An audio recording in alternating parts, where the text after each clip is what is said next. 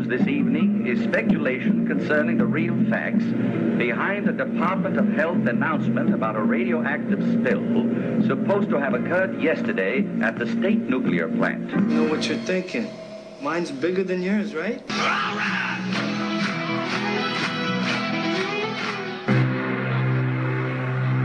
They're coming! The rats are coming! Thousands of them! Tell me about Disneyland. They got tons of popcorn there. Yeah. And all you gotta do is go climb a tree to go eat it. It was a night like any other night. Then something happened. Oh, good Lord. It's unbelievable. It's horrible. Hey, wait! There's something weird here. Welcome to the Really Awful Movies Podcast, a celebration of low-budget cinema. The sleep of reason gives birth to monsters.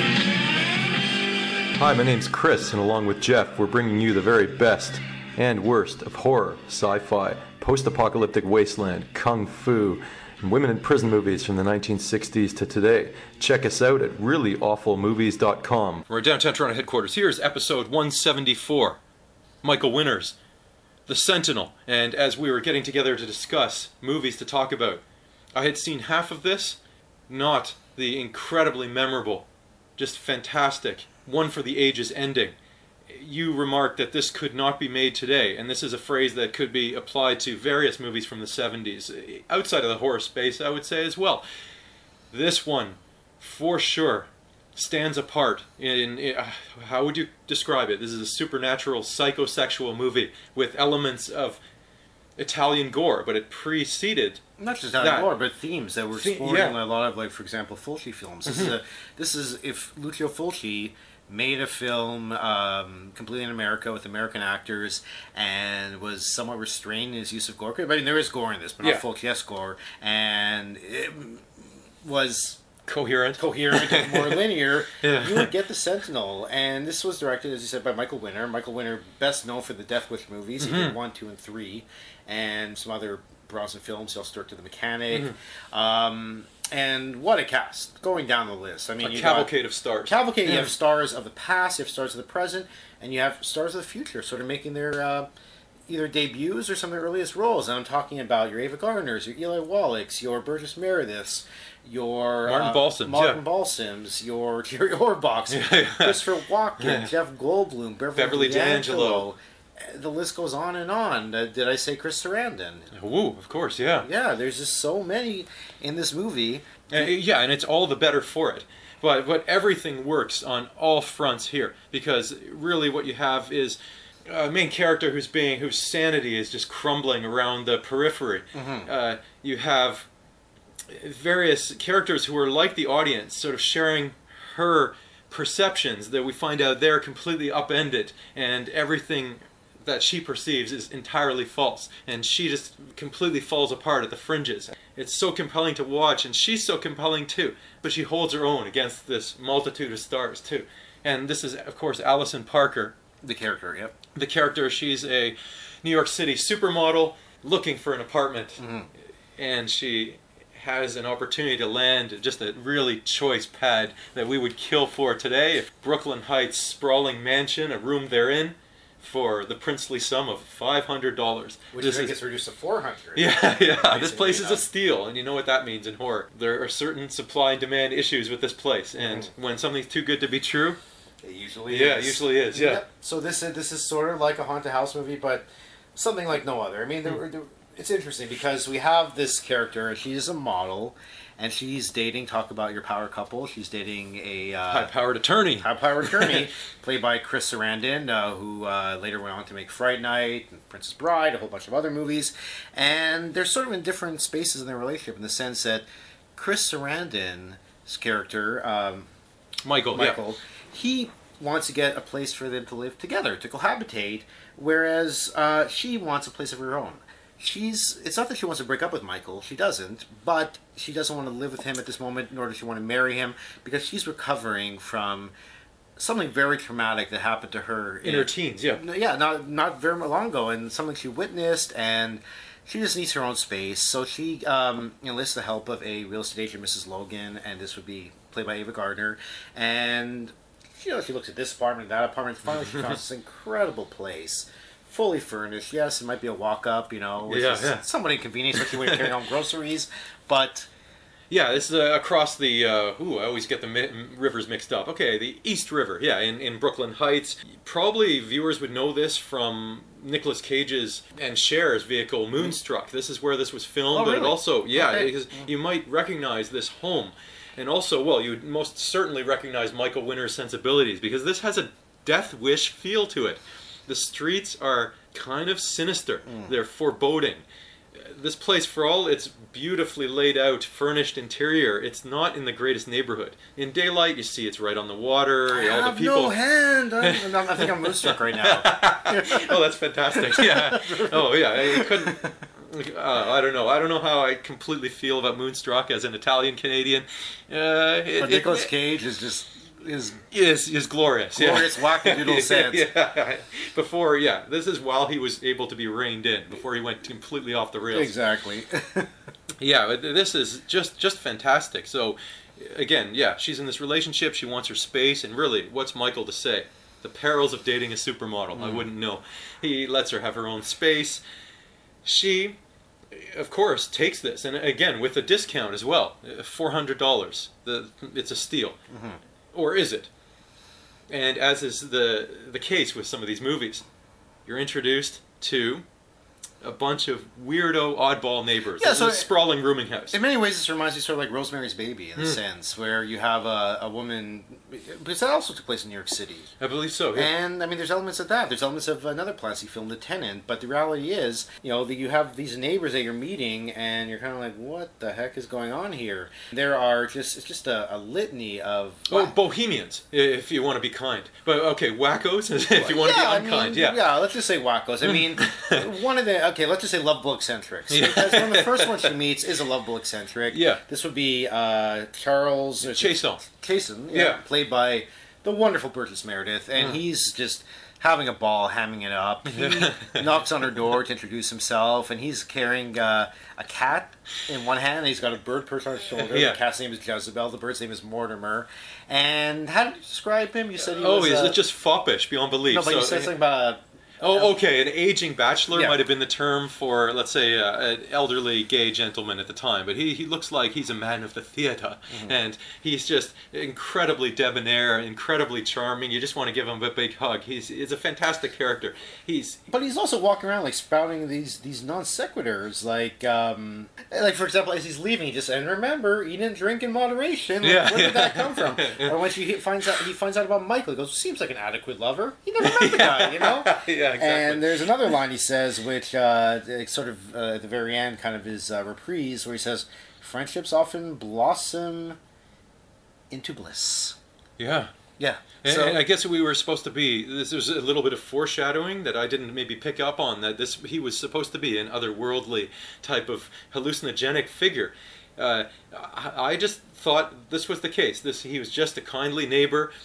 A little eccentric. A little weird, but again, it's par for the course. When you're living in a rooming house, you never know what you're going to get.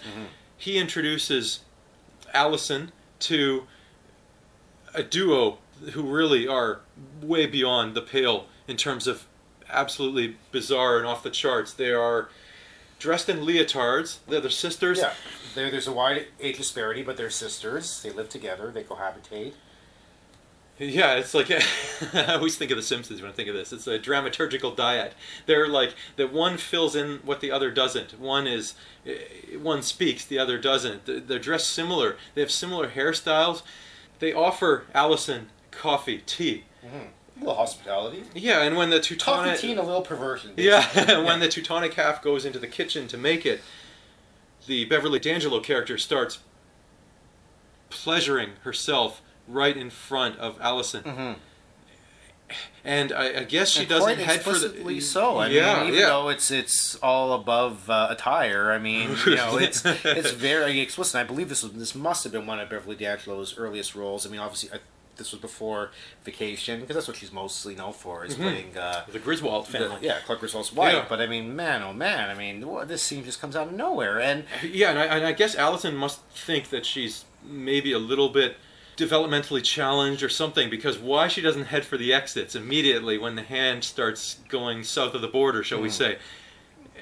She's got an incredibly high tolerance. Well, she is visibly uncomfortable, and then when the other sister comes out, the older sister, and the question is raised, what do you girls do? And then we go, we fondle each other. Oh boy! And she actually did. Yeah, put her hand down her bra. Yeah, Allison's had enough. She hightails it out of there, and it's just one eccentric neighbor after another. But there is another person. I guess we could say the first neighbor she meets, but not face to face, but that she sees, is the denizen of the top floor apartment, and this is a priest by the name of Matthew Halloran, and he's staring out the window, and Allison says to Mrs. Logan, and we'll say, "What's up with that guy? Oh, don't worry about him. He's harmless. He's a blind priest. He just sits there all day and he's kind of lost his mind, a little cuckoo, a little senile. So he just sits there all day, and he's played by John Carradine, and he becomes a very central figure later on in the movie. But beyond the eccentric neighbors, there's more for Allison to start questioning whether or not she's living in the right place, because in the middle, she's told that the apartment above her is vacant, and at night she hears lots of noises emanating from the apartment above, and then she gets invited to this really, really bizarre birthday party that Burgess Meredith is hosting. He grabs by the hand. He's decked out in a straight out of Alice in Wonderland or Fellini or what. Lovely, this is a cat birthday party. This is a birthday party for Jezebel. The bichromatic cute. I had a cat that looked like this, so weird too. This is the black and white cat Jezebel. Has a party hat on. The whole thing is just incredibly bizarre. And then the party ends up becoming a polka. Yeah, it's nuts. And at this point, you're thinking to yourself, okay, this is where this movie's going. She's got to contend with all these weird neighbors. Something weird, something strange is happening. I'm about to sing Ghostbusters. There's something strange in the neighborhood. Yeah, exactly. But this movie definitely pulls the rug out from under us midway through, because when she talks to Mrs. Logan about all these eccentric neighbors, Mrs. Logan says something along the lines of, "My dear, you're the only resident there, other than you and Mr. Halloran upstairs. It's only the two of you." And now, at this point, she is questioning her sanity. We are questioning our sanity as viewers, because we've been following this narrator this whole time, who's been and she's so charming. Narrator. She's unreliable, but we're so invested in her, and she's so charming and so relatable and so compelling. But even she, as she's questioning her sanity, the real estate broker says, "Do I have to prove it to you?" Apparently so. Takes her to the place, gives her a lay of the land, unlocks all the various apartments. We find out that they haven't, I think she says, "Oh, this one's in need of a reno." Really, it's incredibly dusty, incredibly desiccated. It's almost like The Changeling. There's dust everywhere. Mm-hmm. There's old furniture. No one's had a party, and certainly not for a cat. Mm-hmm. Allison Parker says there was a party for a cat, and Ava Gardner's character says, "Oh yes, dear," and sort of and nods. Mm-hmm. She's not buying any of it. And then at this point, because as I'm rewatching this movie, I'm starting to think about this term that's been used a lot in the media lately, gaslighting, where. Because this is coming right out of the Trump administration. Or Reddit, the social media site where people, or Twitter, where people just go out of their way to make someone crazy. But they're saying basically that's the strategy of the Trump administration. Throw so many just claims out there, claims and lies and untruths and half truths and alternative facts and so on, that we question our sanity as to what is real and what is completely just fabricated.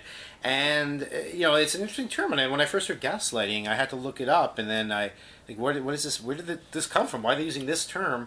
And it actually comes from a movie from 1944. Originally, it was a stage play directed by the movie is directed by George Cukor, and it starred Joseph Cotton and Ingrid Bergman. And in the movie, a husband. Because gaslighting means to manipulate someone by psychological means into questioning their own sanity. And in this movie, a husband wants to make his wife slowly question her own sanity and feel like she's going crazy by incrementally lowering the dimmer switch. Well, because the apartment's being lit by gas, and by lowering the lighting, and everyone saying, "Is it getting darker in here?" No. And so the wife slowly feels like she's going crazy, and that's what I was picking up on, is that this is what is happening to Allison, and it's affecting her in her relationship with Michael. It's affecting her on the job, because she's going through photo shoots with the likes of Jerry Orbach, snapping her picture, or Jeff Goldblum is another photographer, and she's unable to perform. She's having these unable spells. to control these wonderful Afghan hounds, which adds to the real surrealistic, odd atmosphere. She's constantly losing consciousness.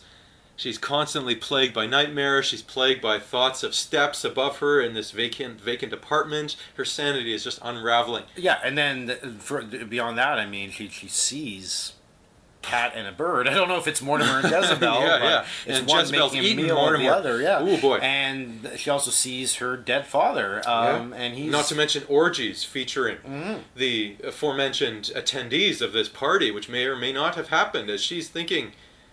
This party may not have happened. She's questioning her sanity too in front of the real estate agent. Like, was this real? Was this not real? As viewers, we're questioning our sanity. Yeah. And of course, I mean, what she does not do is get out. She stays in this apartment. But as I mentioned before, she has this encounter with her dead father, where she basically kills her dead father again in a very effective, gory scene, and runs out in the street. Yeah, blood all over her, screaming bloody murder. She's covered in blood. And at this point, the police get Oh, involved. yeah, in fantastic fashion. And that's where we have the hard-boiled detectives, the fantastic Christopher Walken. And as you... Walken is... he's sort of... he's a fringe character, but he's just completely bemused by this whole thing. Like, really? What is going on here? And one of the lines here, because there's a fantastically written movie, not to mention acted. I'm a one-ulcer man in a two-ulcer job. And I wrote that down as like, what a great description of police work. I thought that was so fantastic. So yeah, the detectives become involved because there's a bloody woman who appears on a street corner in Brooklyn. What is going on with her? Boyfriend, lawyer Michael becomes involved, starts becoming this investigative figure. He's sympathetic to her accounts of what is going on, but he retains a sort of a jaundiced eye. He still wants to support her, and becomes involved, and we find out this backstory involving the diocese. Well, yeah, shades of again, The Exorcist or Rosemary's Baby or whatever, satanic panic movies. The church sort of gets involved. She starts going to church. She's basically a lapsed Catholic. Yeah, and she goes back because when all this crazy shit is happening. She goes back and she's told that she comes back to Jesus, he'll protect her. Oh yeah, and she confesses her sins, which include suicide as a teen, and adultery and premarital sex, all the good stuff, all the venal sins and then some, all of them, all the good Catholic guilt is just brought right out. And as they're investigating, we find out that this building is actually owned by the church, and there's a very interesting reason why, a very Fulci-esque reason why, which I don't want to reveal, I don't want to spoil. And we should do our best not to. But the one thing that I have to talk about, which is somewhat of a spoiler, is the climax of the film. And this is when I guess we're gonna have to dance around it delicately. There's a piece of this is so Fulci-esque. I just love it. It's almost like Eibon, the book, the book. There is a passage in a book, and wonderfully, of course, it's the obscurantist, weird. Semi-intelligible if you speak, let's say, French or Italian, but mostly not Latin. And there's a passage in Latin that Michael, the lawyer, finds out about, and he starts asking about it because Allison actually sees Latin when she reads English, and this is so. And she takes dictation. What a neat conceit! That was so wild. Yeah. And then when I found out what the origins of this phrase was, I thought, this is fantastic, because I recently read Paradise Lost because I share a birthday with John Milton, and this is interesting. So I thought, okay, we don't want to spoil it for what right now I'm reading The Stand by Stephen King, and you're like, in your other podcast I'm reading Moby Dick. I read Paradise Lost. Like, okay. are you a lit major? Postdoctorate or something? I share a birthday with two amazing people, Kirk Douglas and John Milton, and a bunch of nobodies. So these are the two I look to. Some people are lucky enough to have all these fantastic people. I'll take Milton. I'll take what I can get. I was really moved by Paradise Lost because I just feel like it's one that you have to read. And when this passage these are things I read, but I read it when I was in high school and university. Revisiting Paradise Lost. I thought this is just great, and we don't want to spoil it too much, but I just thought that was a really interesting passageway into the other side. And it's something, as you said, about Fulci that would have come out of nowhere with no explanation. Here it makes sense. As a procedural, it fully follows a linear fashion. It's as a perfectly rational storyline to depict the irrational. And that allusion to Paradise Lost, I mean, if you know what Paradise Lost is about, then you sort of can suss out what's going on in this apartment. And as the movie is coming to its climax, and again, I'm trying to dance around, but yeah, some things are happening, and it starts to ratchet up till it gets to till I'm going to say all hell breaks loose. It's a perfectly great way to depict it. Yeah.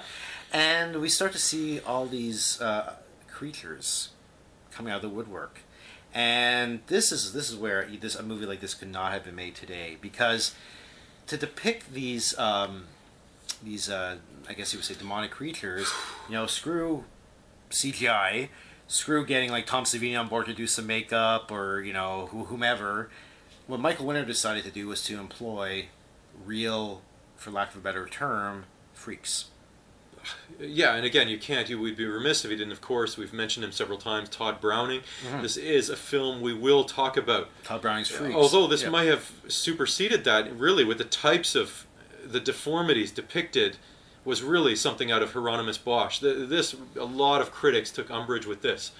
And I don't know how or why these people agreed. Well, when you say these people, do you mean the actual the freaks? The actual freaks. Why not? Yeah, I guess why not? I guess you could say this is a more honest depiction of people who are going in knowing they're going to be paid scale. They are autonomous beings. They have their mental faculties about them. If they want to do this, who are we to judge? Listen, I mean, it's like pornography or something. You do what you want to do. This was the the 70s where it was still a very unenlightened time, and I'm sure a lot of these gainfully employed in freak shows, I'm sure that they were being used to. This would have been the tail end of the freak show circuit. Maybe some of them were appearing on like the Phil Donahue show. I remember they would show. I hate using the word freaks, but I mean, is there any sort of politically correct term we can use for freaks? There really isn't. Just a litany of different deformities. I mean, God. The one with the protruding lower lip was the one that was just, oh my God. It was like, it was like a bib protruding from his lower mouth. It might have been like a foot long coming down, and there was, I don't know how they could not have fixed this surgically, but all these people, and a midget, and a guy with a severe facial deformity that was just beyond Elephant Man, really. And they were mixed in with other actors who, were made up, and that's it was just so effective in terms of depicting something. I don't want to say, but that instantly makes this film a product of its time, because you could not do that today. Well, you could have a whole bunch of otherworldly looking demons, and you could put as many prosthetics or use as much CG as you want, but the fact that these were real, honest to God freaks, I can't think of any other term. It took it to a level of uncomfortableness that when the actual conclusion happened, it just was a gut punch. It was a gut punch. Is this the point where we segue into what we learned? Well, okay, sure. A couple things. Number one, we talked about the 70s, right? And we talked about things that you can no longer do in the present. And one of the things that I noticed, it was only on screen for half a second, but when we were looking through Allison's portfolio and some of the, because she would do both print and television commercials, is one was a cigarette ad. And I remember back in the day when you would be flipping through the magazines, I'd look through, let's say, my mother's Virginia magazines, Slims. and you would see those print cigarette ads. It would always be a couple who looked really, they were having a great time, and they were impeccably dressed, and they would be puffing down one of those Virginia Slims, or the Marlboro Man. That was another one. And was it the Camel? Was it Joe Camel? Joe Camel, yeah, exactly. Yeah, I mean, so that is a bygone era. Another thing too. I mean, it's interesting that this phenomenon you had in the 70s, where you had some of these superstars of 2 decades prior appearing in horror movies. I'm thinking again like Betty Davis in Burnt Offerings. Yeah. I mean, they're no longer getting the prime roles, so they're getting offered these little roles in horror films, and they're taking it. And some might say that they were lowering themselves, but it's interesting because they come on screen, and I'm just thinking back to audiences of the 70s probably looked at let's say Ava Gardner and go, that's Ava fucking Gardner. Oh, exactly, yeah. Because back in the day of, let's say, the studio system, right? Stars were absolute stars. They shined. I mean, just think of the mythology around Hollywood back then, and La La Land. Oh yeah, exactly. So stars were stars. So when you would see an aging Betty Davis or an Ava Gardner in one of these movies, or Joseph Cotten would appear in a whole bunch of horror movies, and it wasn't just stunt casting. It was something very unique about it, because you would still appreciate the formidability of these actors, and it got me to think that, okay, well now, I mean, for example, in 2017, if you took a superstar from, let's say, 30 years ago and threw them in a movie, I guess Tarantino sort of did that with John Travolta. Sort of his career, but I mean, really, yeah, he doesn't. He's not from the star system. He's not in the same caliber as a Burt Lancaster or one of these types. Yeah, that stars today are not stars with a capital S. So, what are you going to do? Throw oh geez, I don't know. I think you can count bona fide male stars on one hand, and I think we could do that right now.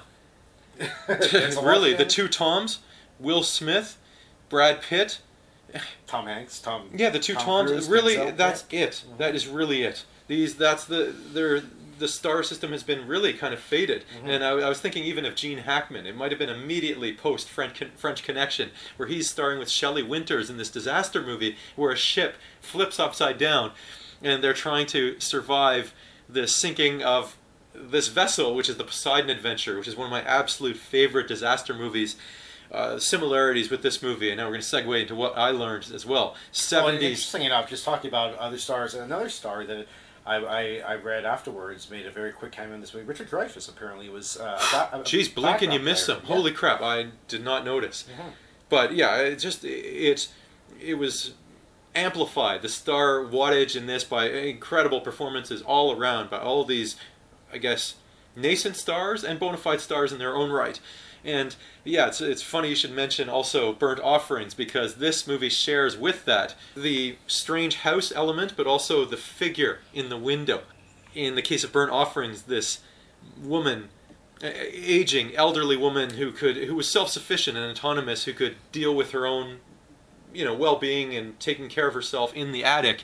And here, the Sentinel, from which this film gets its name, which is this excommunicated priest who watches over the proceedings, and I think in quite eerie fashion, in the top, I guess, gable window of this home, this sprawling mansion, and he looks out from there, and there's something it just shook you to your bones in that.